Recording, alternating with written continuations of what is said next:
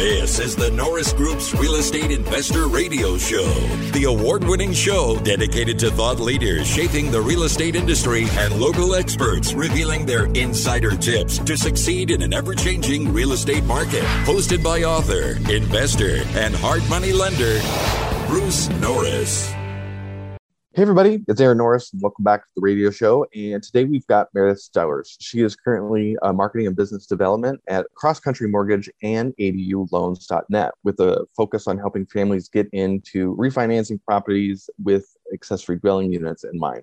She operates ADUloans.net and serves as a founding member of ADU Coalition. She recently wrapped up her national syndicated column, The Marketing Coach, in the business journals, and previously she was chief operating officer for Voices Heard Media, the leading social media application and consulting company, which included clients like Disney and Scripps Network. I had no idea that you had such a background in marketing. So why real estate? I know. Good question. And the answer is, my mission in life has always been kind of helping people in some way, shape, or form. We're always learning stuff, all of us.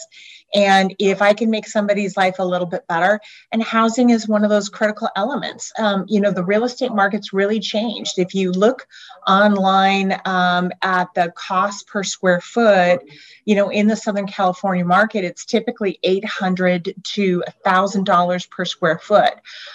Whereas with the ADUs, you're looking at around $325 per square foot, maybe $350. Of course, prices are going up on everything. So the volume is switched, and yet construction is terrifying for so many people. So if I can help handhold them through the process and get them financing that's even better than purchasing, I'm going to do it. Well, and before we get into ADUs real quick, I also wanted to mention your nonprofit. Number one, I don't know how to say it. I'm afraid I'm going to say it wrong. Oh, Think House. Yeah, so thinkhouse.com is actually that was an online community for military families. It was the largest out there. And simultaneously, we created Operation Homefront and built it into the fifth largest charity, in America to help military families. And that also went hand in hand, because when we could see families struggling with deployments and things like that, we could leverage the charity to swing into action and help. Makes a big difference. And a lot of that is setting expectations, goal planning, helping young wives manage finances and so on, because often they're left on their own. It's not the guys doing it. It's the women who are steering those decisions. Yeah, when the men go off to war, which there's still a lot of more men than women who get into. Much more. Yeah. Interesting. That's I can't. You said it was the fifth largest nonprofit serving the military? Yeah, it was the fifth largest nonprofit serving military families. So I haven't been involved with it for a little bit. But again, it goes back to just trying to help people. And even though I work in mortgage lending now with my husband, it's all a theme of helping people, do something great in their lives. All right. So ADUs come on the scene. You were one of the only lenders at the time who even knew what ADU meant. Like, why was it attractive to you? Because it was messy. Yeah, ADUs were messy. They are messy. And, my husband, I got to give kudos to my husband, Michael, who is honestly a financial genius. And he's been in mortgage for 30 years. And he's seen every type of loan, and he's not afraid to creatively solve problems. And that got me excited, because renovation and construction loans are hard loans. And so if you can get our goal, if we can get our manufacturing process on the loans down to a science and have a better experience than what most of the situation is, that to me was a blue ocean strategy, and not just for our business, but for the people we're helping. I just see these prices go up and out of reach for so many people trying to buy a home, and construction makes all the sense in the world. What I also love about ADUs is it keeps families together. I see a lot of multi-generational families, especially during COVID. And Mike and I have 6 kids between us, and many of them are adults now and about to have children of their own. And it just occurred to me, how great would it be if we weren't all crammed into a house during COVID, but we could have our privacy and individual families. And it would be less expensive for the kids than to buy a house. And you create this family compound where the grandparents can help with the little kids, but also, my in-laws really need help now. And so to be able to look after them is kind of a good fit for everybody. For those of you not in California who may not be as in tune to ADUs, ADU stands for accessory dwelling unit, and these are secondary structures. By right now, the state has mandated that if you own a property, you have the right to build a secondary structure up to 1,200 square feet, very minimal parking requirements, and very minimal impact fees if you build under 750 square feet. So part of today, we have a lot of investor listeners. I want to cover this angle because so many consumers are looking to build, but also buy houses with ADUs. And it's just really important to understand what the lending has done in the last couple of years to adjust to the new reality. It's just been really crazy. Absolutely. And it's not just California. Cities across America, and particularly in the Southeast, have adopted ADU laws, usually just one ADU. ADU is mortgage jargon for accessory dwelling unit. And the problem is with that is if somebody's going to build a duplex or a triplex, I can actually factor in rental income with that. With the ADUs, I'm not allowed to. Mortgage jargon says that an accessory dwelling unit could be a pool house or a companion unit, but it's usually something that doesn't generate income. And that was politically expedient. Who can possibly be against grandma having a granny flat? But that's why these are called ADUs. So we got really good at those. And we have a new White House. And Sandra Thompson, the new head of the Federal Housing Finance Authority, said they intend to double the stock of housing on both coasts using ADUs. So that's how big of an investment is. Wow. Yeah. I didn't know that it had made it up to Washington. I still thought it was just a select few states. We've had a number of meetings actually with the White House trying to convince them to treat ADUs like rental properties to some success, but not much. So, for example, it's really important, and this is why, Aaron, you and I work together. Fannie Mae is no longer financing ADUs on multifamily homes. So sometimes we have to go to private money to build. So in California and even some cities like San Diego, you can build multiple ADUs on a single family home unit. I've seen one property that is a single family home. They're building 8 accessory dwelling units. And there's no way to finance that in either traditional residential or commercial. So that's where the private money comes in. But it makes sense. Fannie Mae won't even let me do a rate and term refinance on a property with ADUs. And we're seeing trouble now with purchases.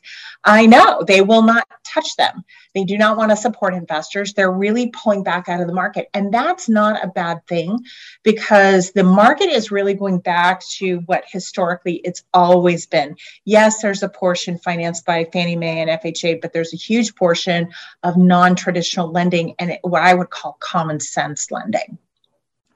Well, let's cover the San Diego thing really quick, because this is important to know. The state has mandated, it set the guidelines, it set the bar. It doesn't mean that your local city or jurisdiction can't be more aggressive. Some cities are allowing tiny homes, which fall under DMV regulation. It's not real property, it's personal property. Right. But yeah, you really have to, unfortunately, dig in a little bit more to find out what the local regulation is around it. San Diego has been one of the cities that has been the most aggressive. So 8 on one single family lot? Yeah. So, okay. And let's go back to what is an ADU. Essentially, it can look exactly like a rental unit up to 1,200 square feet. Well, 1,200 square foot house, Most of them are 3-bedroom, 1-bathrooms. So these are pretty big houses. A junior ADU in California typically has to be attached to the primary home, and it's usually a garage conversion. Well, that can fit a 1-bedroom or studio. You add some decking out there and it feels even bigger. So these are pretty sizable units. Right now, the standalone ADUs are typically costing about $300,000 to build. That's nothing compared to buying a 1,200 square foot house at an average price in San Diego right now is $789, and it's much higher across the state. So it's double the price.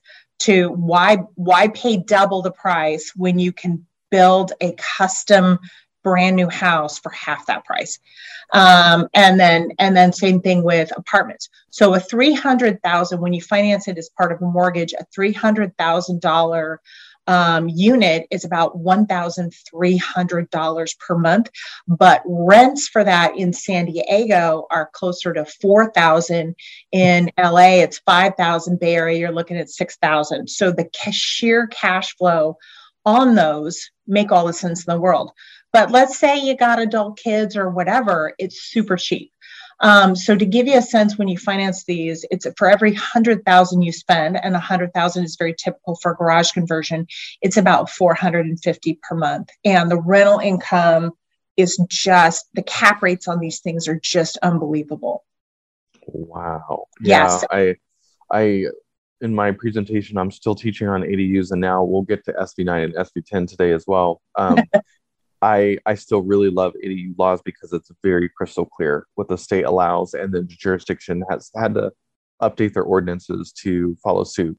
But it's so interesting to see what people are doing. And I've pulled data from the National Association of Home Builders that say on average it's $100,000 in impact fees across the board nationally to build something. And then when you talk about land, if you were going to buy a lot in San Diego to build said 1,200 square foot house from scratch, how much would that be? 500 grand? Yeah, absolutely. So let's start with the fact that it would take 3 years for the permits on a custom home. And this is why SB9 is so important, and we'll talk strategy on that. 3 years and minimum $40,000, probably close to $100,000 on just for the right, without a shovel in the ground, just for approval on the designs.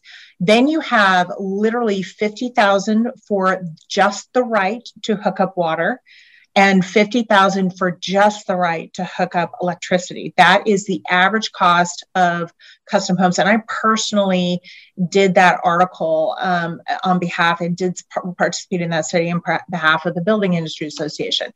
And then there's actual construction. So again, a 1,200 square foot home is 300,000. You go any bigger and you're easily looking at 500,000.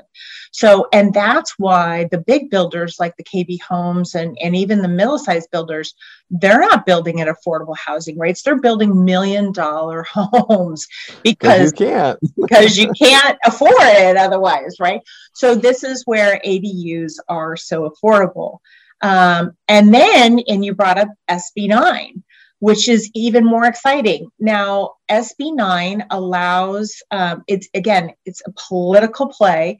They're tiptoeing into the water because they're allowing their people to owner-occupied homes to split their lot. It has to be a minimum 40-60 lot. It can't just be a little corner. And then at that point, you can sell off the lot or all kinds of things. So I asked Gary Geiler, the head of the city of San Diego, because I get this question all the time. Well, do you build the ADU first and then split the lot?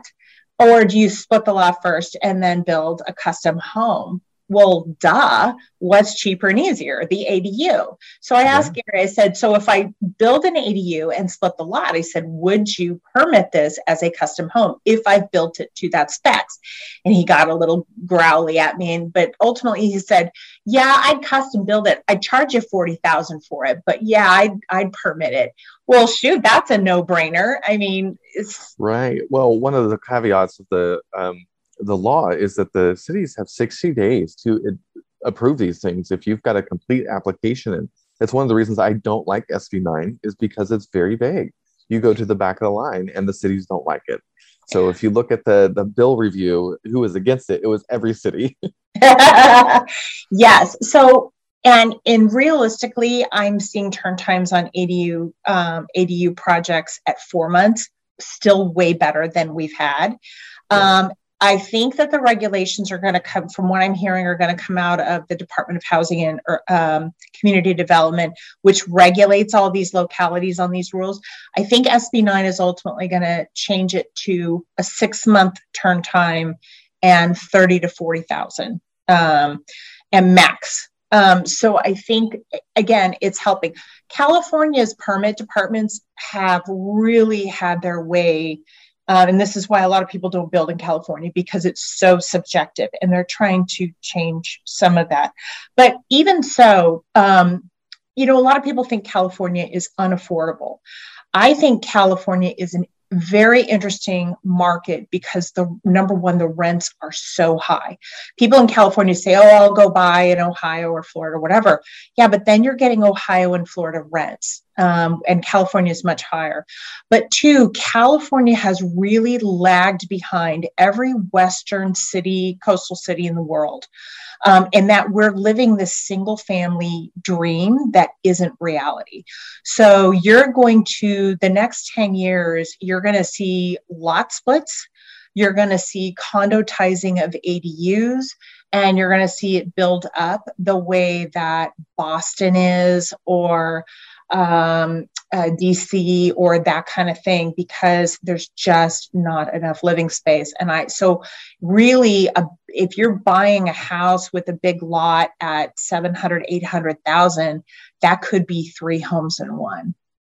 Yeah, well, let's back up a little bit. SB9 was passed last year, and it basically does away in urban areas with single family zoning. It allows you to do a lot split, and it does allow you to basically either build a separate house and then ADUs onto both. So one single house basically becomes a 4-unit. Right.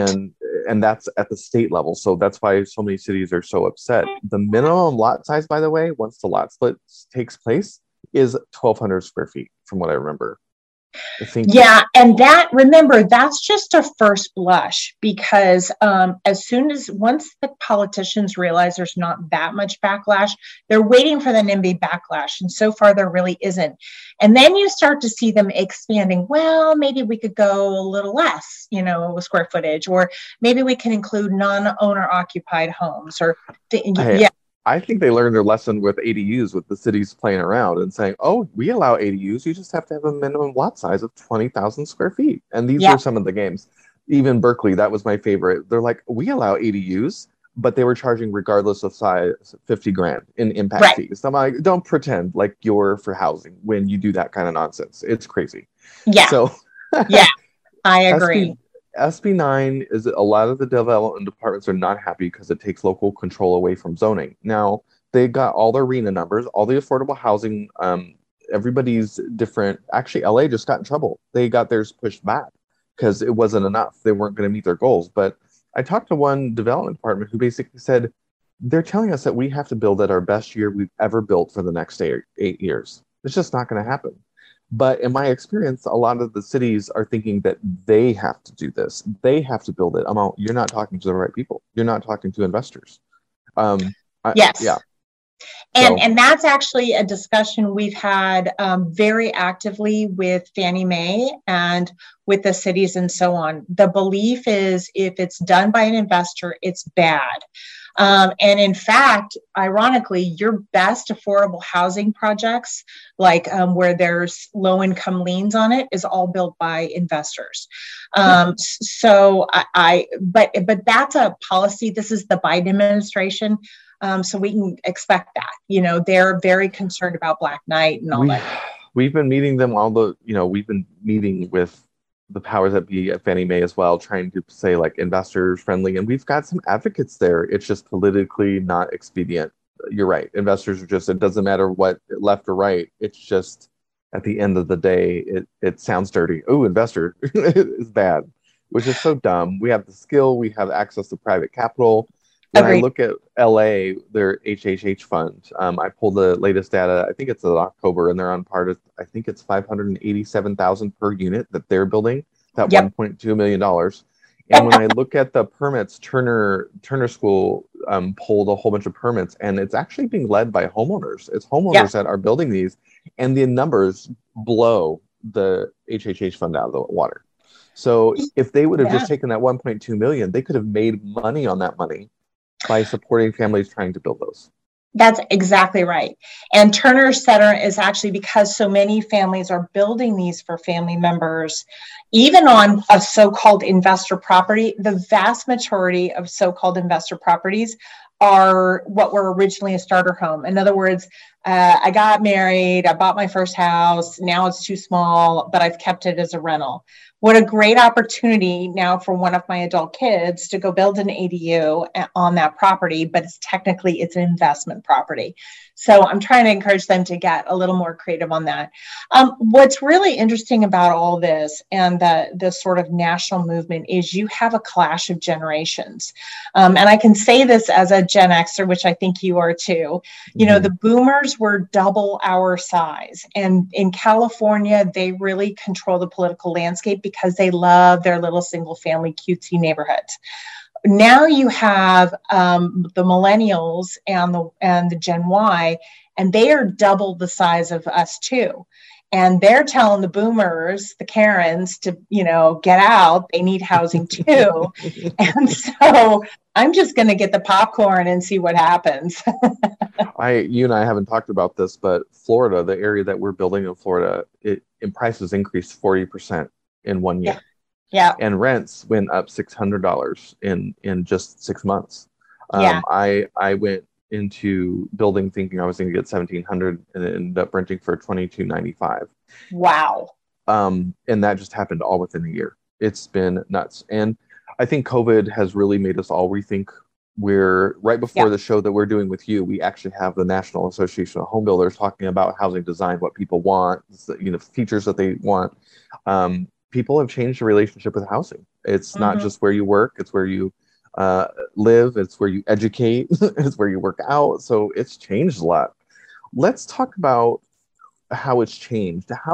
Let's go back to ADUs for a second. Have appraisals really calmed down, and is it easier to get the value these days?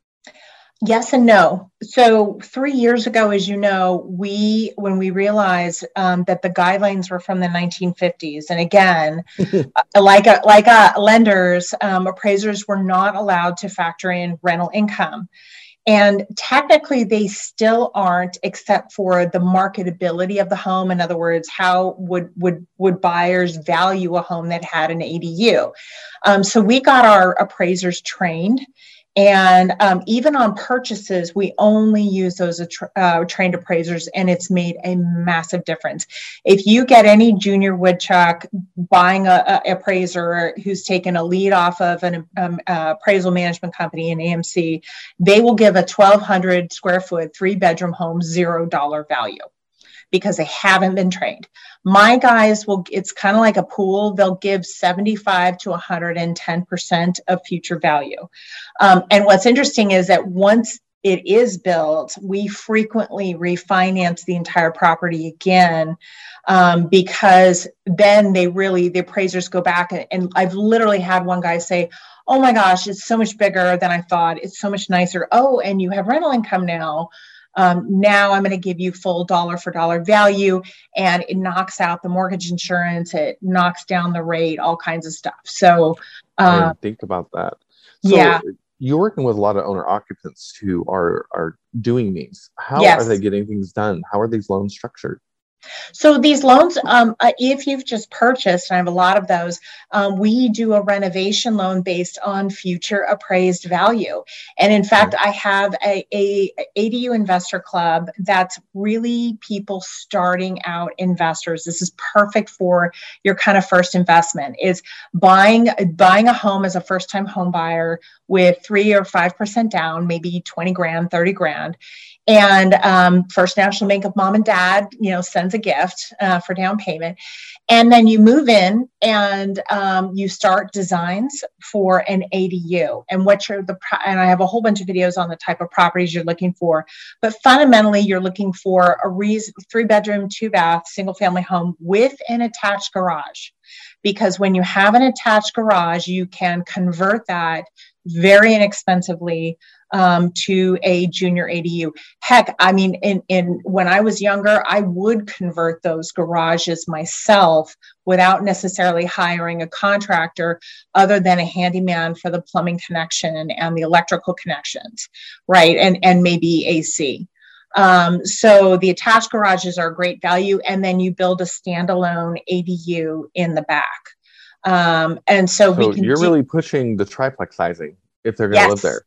Millennials, you hear this. This is your opportunity to finally live in a place and also have income properties. Exactly. These properties should actually, they always pay for themselves. So if you're buying with 5% down, let's say, then I'm going to, you move in, start the designs, you figure out any deferred maintenance, and then you get me a contractor bid. And when you submit permits, that's when we start the renovation refinance. And we time the loan to happen when your permits are back and you're ready to start construction. Construction typically lasts 6 months, sometimes up to 8 months. And that gets you your ADU and junior ADU. And when you're done with that, we give you that final rate and term refinance. Now you have cash flow, you have the lowest rate available, and now you're going to rinse and repeat, move to your next property. That'll do it for part 1. Stay tuned for next week when we're back with Meredith Stowers. We'll see you next week. For more information on hard money loans and upcoming events with the Norris Group, check out thenorrisgroup.com. For information on passive investing with trust deeds, visit tngtrustdeeds.com. The Norris Group originates and services loans in California and Florida under California DRE License 012-19911, Florida Mortgage Lender License 1577, and NMLS License 1623669. For more information on hard money lending, go to thenorrisgroup.com and click the Hard Money tab.